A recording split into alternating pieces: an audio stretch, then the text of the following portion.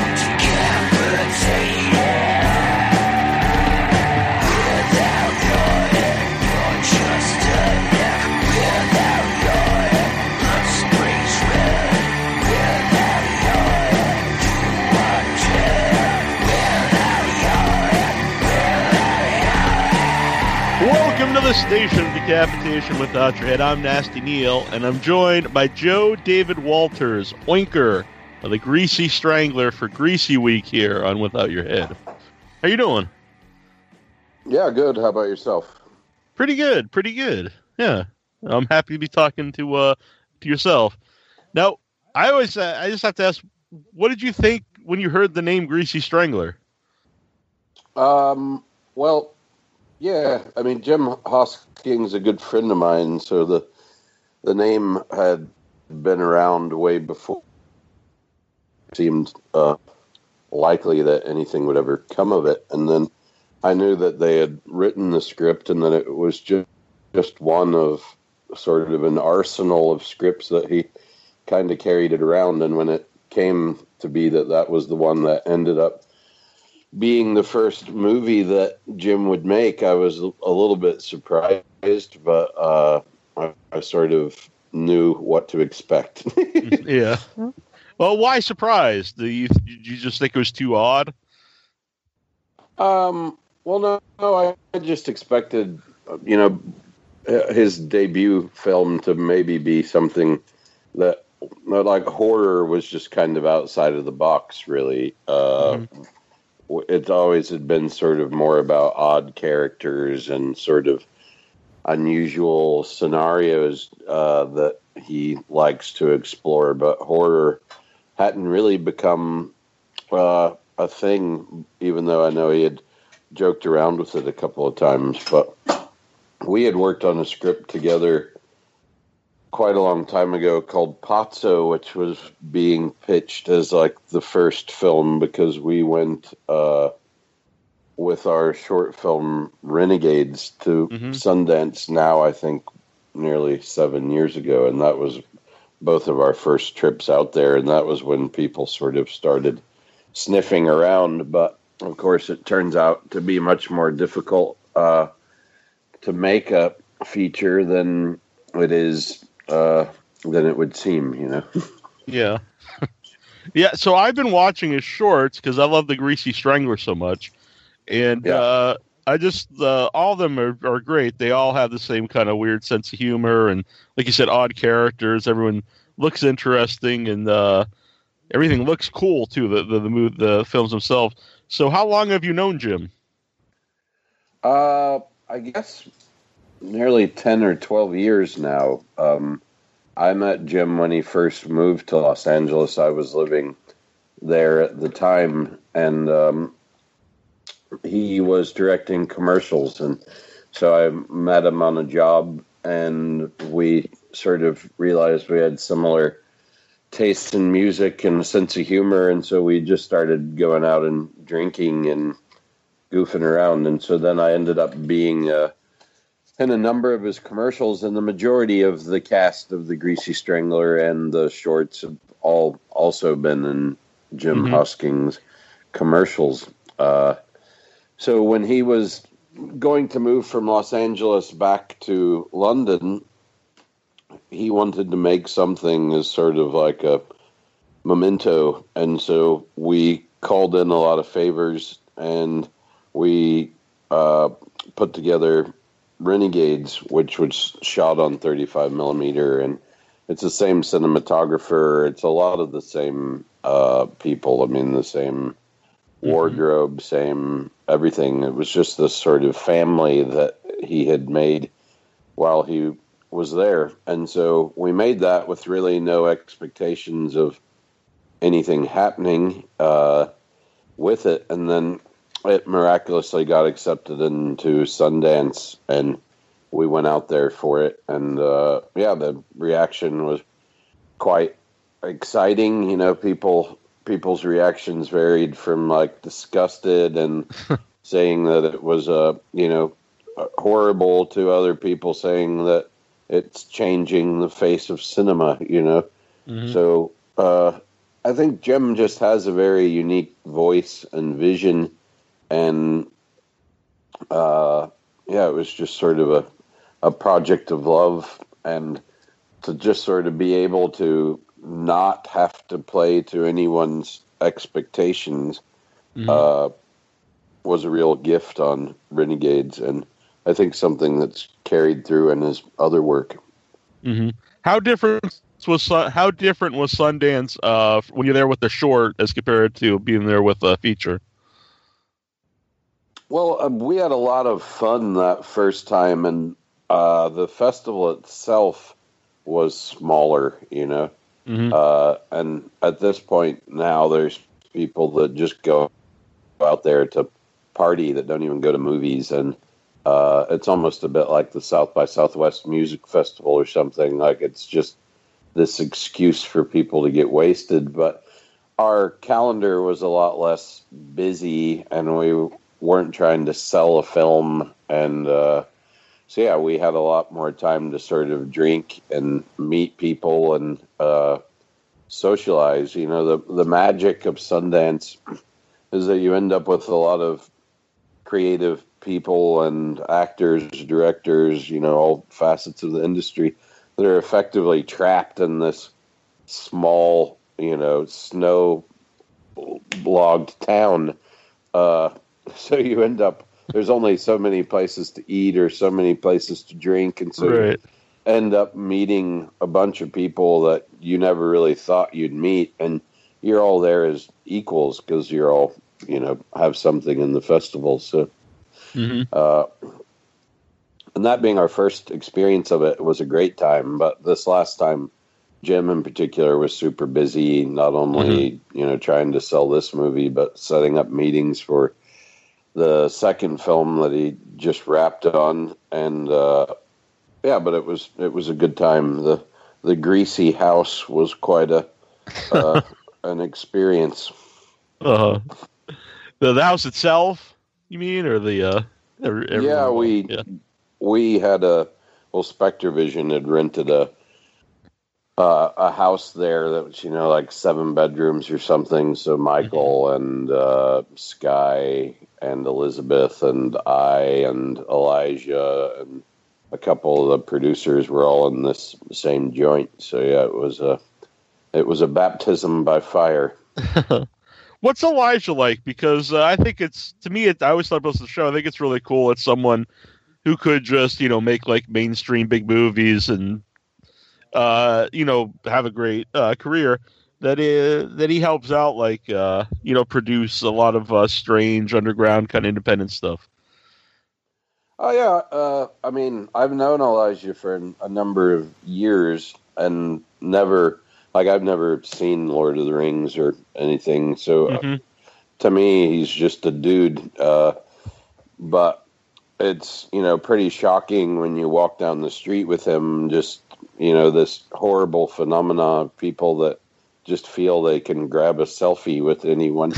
You know, you end up feeling a bit protective of him because, you know, I don't think of him like as a superstar or anything, but people freak out when he comes in the room. But he's just a super normal, sweet guy, you know, and I think he does all this because he's just super interested in the entire craft of filmmaking, and you discover one part of it as an actor, and then you discover another thing when you go into production and sort of overseeing the slew of details. And, I'm sure that eventually he'll end up directing something himself. Mm-hmm. Now, several of the people were in Renegades, like yourself and Sky, and at least Sal, who plays Ricky Prickles. Was Oinker specifically written for you, or was it just known that you'd be in this somehow? Well, yeah, Jim effectively said, read the script, and any part you want is yours. And I read it, and I said, well, I'm Braden. and he said, well, I'm a bit shocked by that.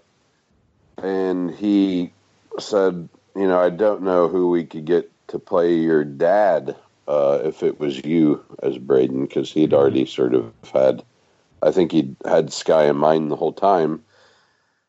But so then I did audition for Braden, and actually my real dad auditioned for That's the part cool. of Michael.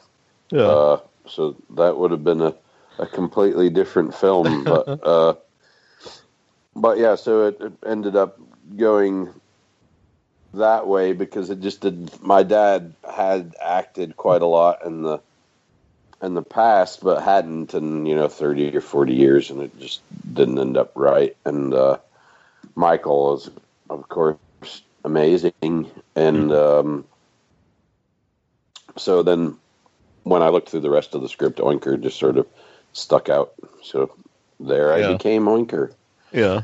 I assume you always were going to wear a pig nose since the name was Oinker, but do you have any idea where that came from? Is just something, bizarre for the movie? I had asked Jim a bit about that, and I think he had just seen a photo of a guy wearing a pig's nose and sort of thought it was funny. But the character is originally written as an Australian, and he wanted me to do an Australian accent, and I live in London now, and I don't even audition here with an English accent, though I can kind of do one, but I don't really agree with actors kind of pretending to be an Englishman, or even an Englishman pretending to be an American, because they just don't ever seem to really nail it, And for me, I always have a problem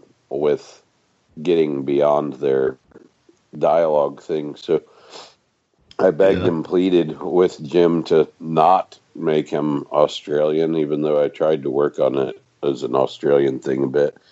And then when we finally got onto set, and he was like, "So what is your voice going to be?" And I said, "I'm not going to tell you." And so we didn't. He didn't see what Oinker was going to be until that first take, which is the scene where I walk down the street and meet Braden, and then we say we're all going to go to the horror house or whatever that evening. Yeah. Well, two things there, actually, because I'm from Massachusetts, so I understand about the accent. Anytime I see a Boston accent in a movie, it's usually so over the top. It's just it's very annoying, even in real big movies. It's actually one of my problems with The Departed is the accents are very bad. And horror house, because I do the horror show, and so often I tell people, I'll be going to a horror convention, and they totally think I'm saying something else, and just look at me like, you got to take it easy with those R's. Yeah. I knew you were a little shady anyway, but I didn't know you were into that. So when I talked to Michael, he said his favorite death scene was actually killing you.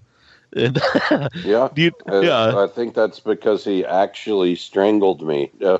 It was pretty grueling, but that scene is, and I think that there is an actual cut that's going to come out maybe on this Australian DVD or whatever, but there's a cut that's over 2 hours, and but that death scene is actually probably almost twice as long. There's just a whole bunch of dialogue in the midst of being strangled. So it was quite a lot of work to be strangled and speaking and dying and coming back to life and all that.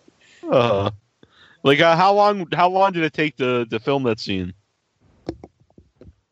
I can't really recall. I mean, a couple of hours maybe, because they film like a wide shot, and they film a tight, and then they go around and film Michael just strangling, and so there's all sorts of coverage on it. But we didn't do that many takes of the really grueling bits. Mm-hmm. The shot when he sticks his finger in your nose, I assume that's with done after, but how is that filmed? Yeah, it's all filmed in the same thing. Basically, they just blacked out my nose, and I have a friend here in London named Tom Proctor who works for a company called Double Neg, and they do special effects on huge films like I don't think they did Star Wars, but they do Superman, Tom Cruise, all sorts of huge big budget things.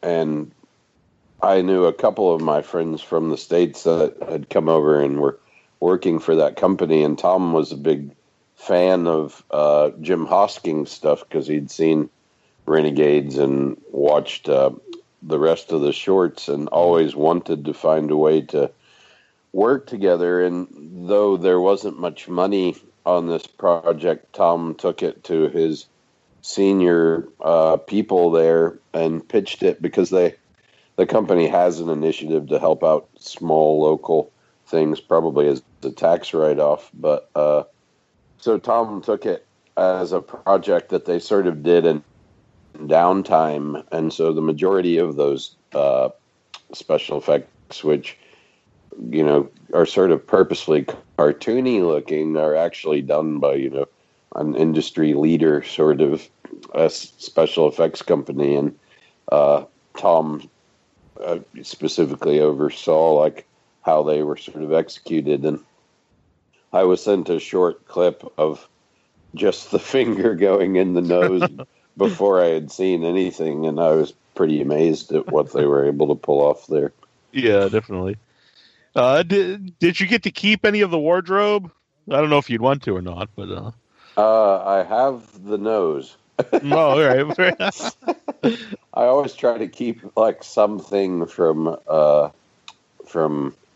each little job I do, and so the nose specifically, since it was rather uncomfortable and just glued to my face, became my my souvenir of this one. Mm-hmm.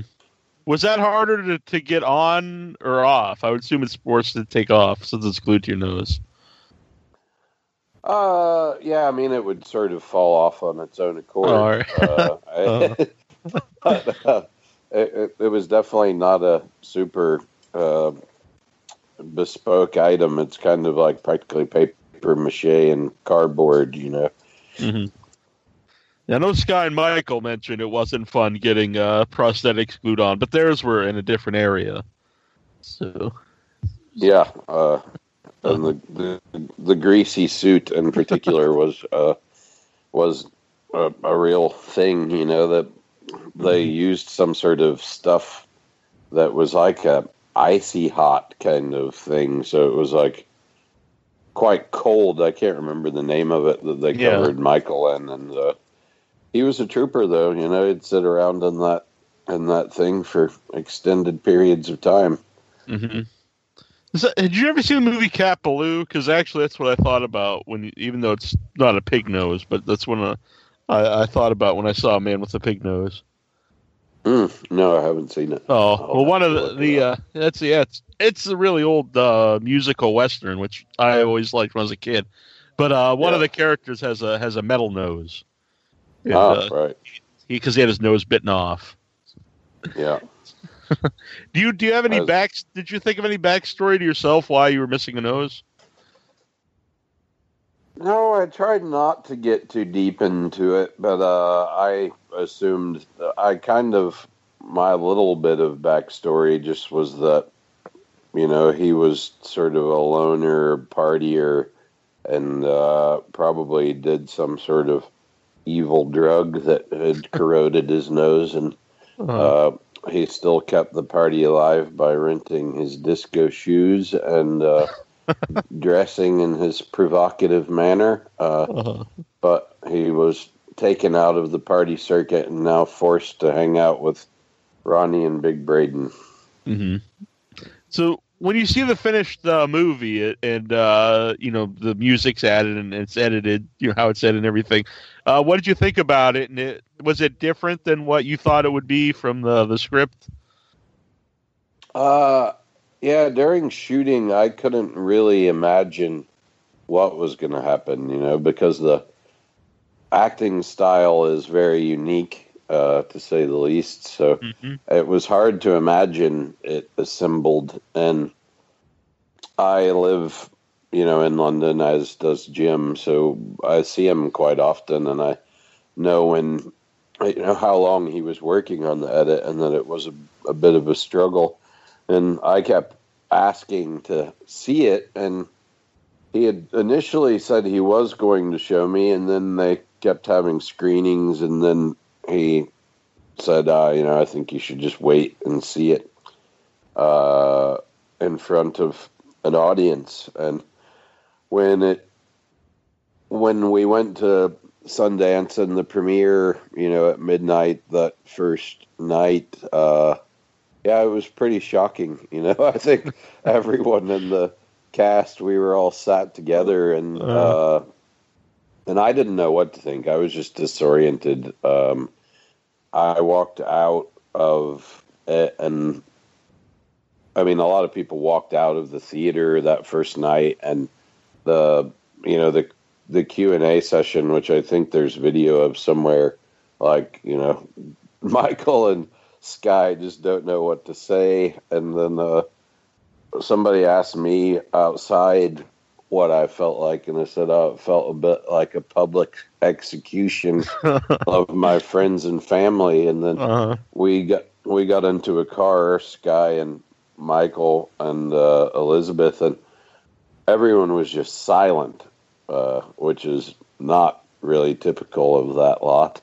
And we got back to the house, and Elijah was outside, checking sort of social media, and Michael was just having some sort of body issues, oh my God, I didn't know I looked like that. And, right, yeah. And then everybody just sort of retreated to their rooms and didn't really talk about it. And then when we woke up in the morning, the Jordan Hoffman review and the Guardian had come out, and it was, glowing and saying great things. And then more reviews came out, and they were on the whole pretty positive. And then the next day was quite exciting, I guess, because we had a whole lot of press to do. And now the sort of pressure of not knowing what the film was like was gone. Mm-hmm. So, and there was an excitement around, and the pink beanies were everywhere, and which I love. Sort of took momentum and got a little life of its own. And then the next screening that night was just a lot more fun, because we knew what to expect. And then you could kind of enjoy it. The first time watching it, you're just kind of like, what have I got myself into? Right. So I just know I absolutely love the movie. That's why I'm doing this here in the show. It's just so unique, so original, really not like any other movie I've ever seen before, and it made me laugh the whole movie. But I know people I've told to watch it, I get one of two different reactions: is they love it just like me, or it's like, what is wrong with you? And I couldn't finish it. But there's nobody who's like, it's okay. It's either very, very huge praise or hatred, I guess. Yeah. Yeah, I mean, in England, they have a thing called the Marmite effect. You either love it or hate it, and I'm not I a fan. think that's sort of the case of the film. It's a bit polarizing, but people who are interested in cinema can tell that it's a unique statement at least, and that it's beautifully executed. Hmm. Technically, there's nothing that can really be flawed with it, and it's just like, how far are you willing to push your acceptance of characters and story, and the absurdity comes from the content. Hmm. And I'm glad you said technically, because even just there's some great shots in the movie. Well, pretty much the whole movie, but the movement of the camera and just the whole cinematography of the film. Yeah, It's more than Martin just the Tedden. silliness. Yeah, Martin Tedden, who's the cinematographer, had worked with Jim on a bunch of things, including commercials and Renegades and Crabs. And I think if you look at Renegades, that sort of opening sequence of shots is quite reminiscent of the opening sequence of shots of the Greasy Strangler, and it's very much a part of the identity of the film. And at the time that we went to Sundance with Renegades, like, everybody had this handheld jerky camera, digital thing in the shorts program, at least. And we were very static and just sort of more almost traditionally shot, and that's shot on 35 millimeter film. So it's very sort of studied in its composition, and it's always beautifully put together. Hmm. Greasy Strangler wasn't shot in 35 millimeter, was it? No, I believe that's shot on the red camera or whatever. The Hmm. even though there was a decent budget on it, Hmm. I don't think much is shot on 35 mil these days. Yeah. Just you seem like you're a fan of film. What's the importance of 35 millimeter? It's I'm just a fan of, I guess, obsolete and analog technologies. Uh huh. There's just a beauty to the fact that the more the film plays, the more flaws become inherent in it. A scratched frame or some dust, or there's just all these things that are missing in these sort of perfect high resolution images. And Hmm.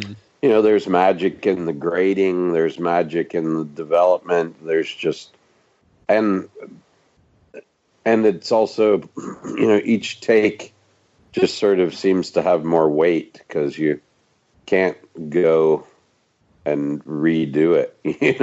Right. It's literally in the can. And so quite often, specifically on Renegades, even if we wanted to do another take, we couldn't, because we still needed to use that film for a different shot. So it Hmm. just sort of ups the heat, I guess. So you kind of Yeah. have to bring your game, and you're much less likely to just in the middle of a take go, oh, hey, can we start over? Right. Right. Yeah. And just a watching movie in 35 millimeter. Just to say, we're lucky to have some cool theaters in Boston that still show movies in 35. Like the Coolidge shows every weekend. They have midnight movies and show a lot of older stuff in original Yeah. 35. And there's really nothing like, even if you've seen a movie a million times, there's nothing like seeing it on the big screen, like how it was originally meant to be seen. Yeah, I mean, it's like, I guess it's a bit like the vinyl CD thing. There's, you could listen to the latest remastered version, or you could listen to how it was actually released in 65 or something. And to me, the more authentic experience is the way that it came out when it came out. Yeah. You mentioned the pink beanies, which I thought were amazing, and I was very happy because one of our listeners, Jason Mitten, so I have to give him a nice shout out here. He sent me one. I was ecstatic to get one. Do you still have? Yeah, do you still have your pink beanie? Yeah, I think I have. I have more than one. Not that the world needs to know that, but I'll be coming to get it now. Yeah, you have to keep it locked away. I was sent back with 2 for somebody, and somebody never got theirs.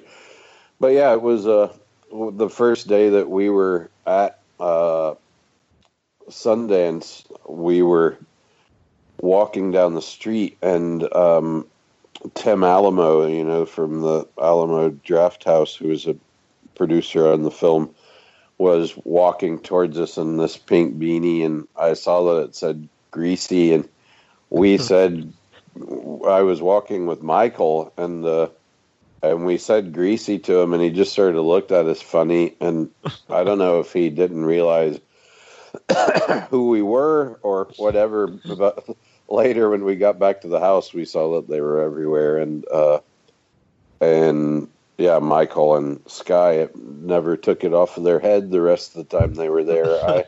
I think I never really put it on. I'm just not much of a beanie dude. I don't know. It's pretty sweet, but yeah, I guess I see. I see pictures. It seems like you're more of a cowboy hat man. From yeah, I just like good hats. So yeah. Yeah, so yeah, pink beanies are very. It's kind of a niche thing, I suppose. Yeah, so it's a statement piece. Exactly. How did you end up? It was amazing to see. It was amazing to see the pink beanies put to usage in that Women's March or whatever, when everyone had their pink hats on. Yeah, it's a little different, but yeah. What made you end up in London? How did you end up there? I'd been in LA for nearly 15 years and came to London a couple times just to visit, and then just dug it, and I was looking for a different sort of thing. I got kind of burnt out in LA, and so just came and moved here on sort of a whim, and have now ended up being here almost 6 years. No, very cool. So, what other things do you have in the works? What other projects? I've just done some small stuff. I'm in a remake of this movie of the Steve McQueen, Dustin Hoffman film called Papillon. Yeah, go on. Which Charlie Hunnam and Rami Malek are in. And I was in this other movie called Brimstone, which is like a Western sort of extended thing, which shot in Germany with Dakota Fanning and some other people that I don't remember. I'm not good with names so much. But yeah, that's about it. Yeah, because I saw Papillon was on your IMDb page, and that's like my favorite Steve McQueen movie, actually. And so it was, I didn't realize they were remaking it until I noticed it was on your page. Is that already been filmed, or is that coming up? Yeah, we shot that in Serbia nearly 6 months ago, so I imagine they wrapped on it probably 4 or 5 months ago now. And it's a bit more of a true retelling of the novel, if you've ever read the book. So it's a little less of the McQueen sort of vehicle. And yeah, it's all sort of beautifully shot, very period piece. And so yeah, I'm excited to see it myself. I love the original, and the McQueen's sort of untouchable in my eyes. I agree. And if on the Blu-ray, there's a really great special on the original movie where it's the real guy. He goes back to the prison, like with the island where the prison used to be, and he just kind of revisits it. It's no longer prison, but still, just wild to see him walking around, and it's obviously very emotional to him. Yeah. Does he go to the cliff that he supposedly jumped off? No, no, they don't. They don't go to that island. They go to the one where there was the actual regular prison. Yeah. Oh, right. Yeah, but it's still pretty cool. Yeah. Well, what made you get into acting? What made you decide you want to be an actor? Well, I grew up in Texas, and down there, well, I was a child actor, and then in high school they have quite a program of going to drama tournaments, and I got involved in that because it was a great way to have a 4-day school week. Because on Fridays we'd get on a tour bus and go somewhere in Texas to another high school to compete in these sort of drama battles to the death. And we were quite a successful school called Gregory Portland, and through that I ended up getting a scholarship to the University of Texas, but that was tied to getting a degree in drama. So I had an acting degree, applied for jobs, and people just kind of laugh at you for getting a Bachelor of Fine Arts in drama because it's not really a practical skill in life. Right. And so I just moved to Los Angeles because I knew that there is acting work there, but I never really set out or dedicated myself solely to pursuing acting as the full-time thing, because I just saw it sort of consume too many people's lives out there, so I had an agent, and I auditioned. My main source of income was doing television commercials, which is how I came to Hosking. And now these days I'm not really interested in doing commercials, and just sort of occasionally audition for little film bits. Mm-hmm. Now, you mentioned you were surprised that he went with a horror movie for Greasy Strangler, which is debatable if I guess it's horror elements. But what kind of movies do you like, and do you like horror movies at all? I don't. Yeah, I mean, I'm sort of a basic consumer. I like blockbuster films sometimes, but I like little independent things as well. Mm-hmm. I really love documentary filmmaking because I guess in the same respect that I like biographies more than novels, it just seems more interesting to me. But I love, old films. I'm a huge student of Buster Keaton and Brando and McQueen and, all the sort of these actors that were able to create a persona that went along with their careers, which I don't think really happens anymore these days. I guess some people are rabid fans of Ryan Gosling, but I'm certainly not in those ranks. Is there any horror movies you do like? I'm just trying to think of anything that comes right to mind. Nothing's really jumping out at me at the moment, though. No problem. I guess the classic sort of slashers like Friday the 13th and all those, that you grew up with when you were actually scared in the cinema are good. And then sort of psychological thrillers, a la Hitchcock, I guess. Yeah, you can't beat Psycho. But yeah. So how can people find you? Like not in London where you're living, but if they want to follow you online.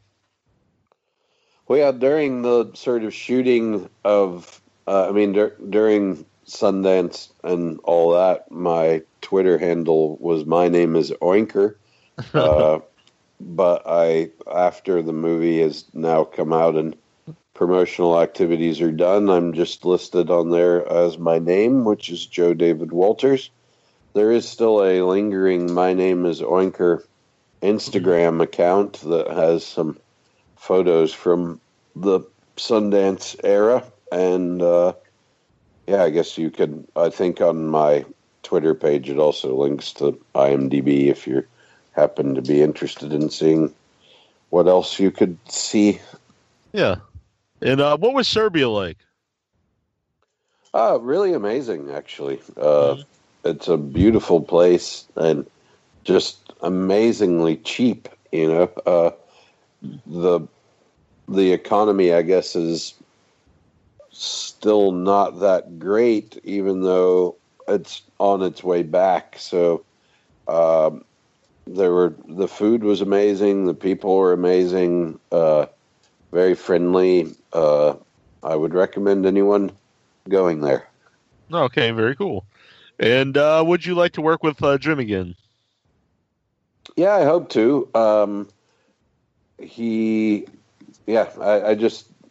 There now seems to be, a second phase of his career, and this newer film has sort of more big name people in it. And so he's not really working with the unknown as much. But I'm certain that if the opportunity comes, that we shall embrace it. Yeah. And I did ask what you thought of the finished movie, but what did you think specifically of the music? Because for me, it really adds to the movie. Yeah, I only got to know Andrew at Sundance, even though he lives here as well. Was supposed to meet up with him and Jim a couple times before the premiere happened, and I've seen him once or twice since we're back. But yeah, it's amazing. It's really fun, and I'm into the sort of analog synth stuff, and I think he really created a whole nother world there. Jim was having quite a struggle trying to find the right soundtrack to it from stuff that already existed, and Andrew came through with a masterpiece in a very short period of time. Yeah, because I think it's a good contrast. It's weird because I think it fits, but it's also contrasting because you're watching like a lot of horrible stuff going on, but then you have that kind of quirky music, and it just makes it seem more fun. And I don't know, it just really adds to the whole movie. I dig it. Yeah, did you get the pink vinyl? I did not. I did not get the pink vinyl. I don't have a record player. Yeah, it might be reason to get one, but no, it's worth it. Worth it just for the cover art alone. You get a big nude photo of Michael in the car wash. Oh, excellent! Which that's my screensaver. No. But it is pretty awesome scene, and I love all the repetition in the movie. Actually, like some of the lines, and seeing the car wash over and over, and all that stuff really works. Just I love the Greasy Strangler. But great. Have you had a chance to speak with Jim yet? I have not. I would love to, but I'll try to. I tried a few weeks ago, but I think he was actually filming his new movie when I tried, because I believe Sky was working on it. But I've had just about everyone from the movie on. But we need to get Jim on the show. Yes, sir. I think he's got a slight window of downtime, so be ardent in your pursuit. All right, very cool, very cool. And I mentioned I showed the movie to my co-host Annabelle, who couldn't be here today, and I was really worried that she would be like, "Oh my God, like why do you like this movie so much?"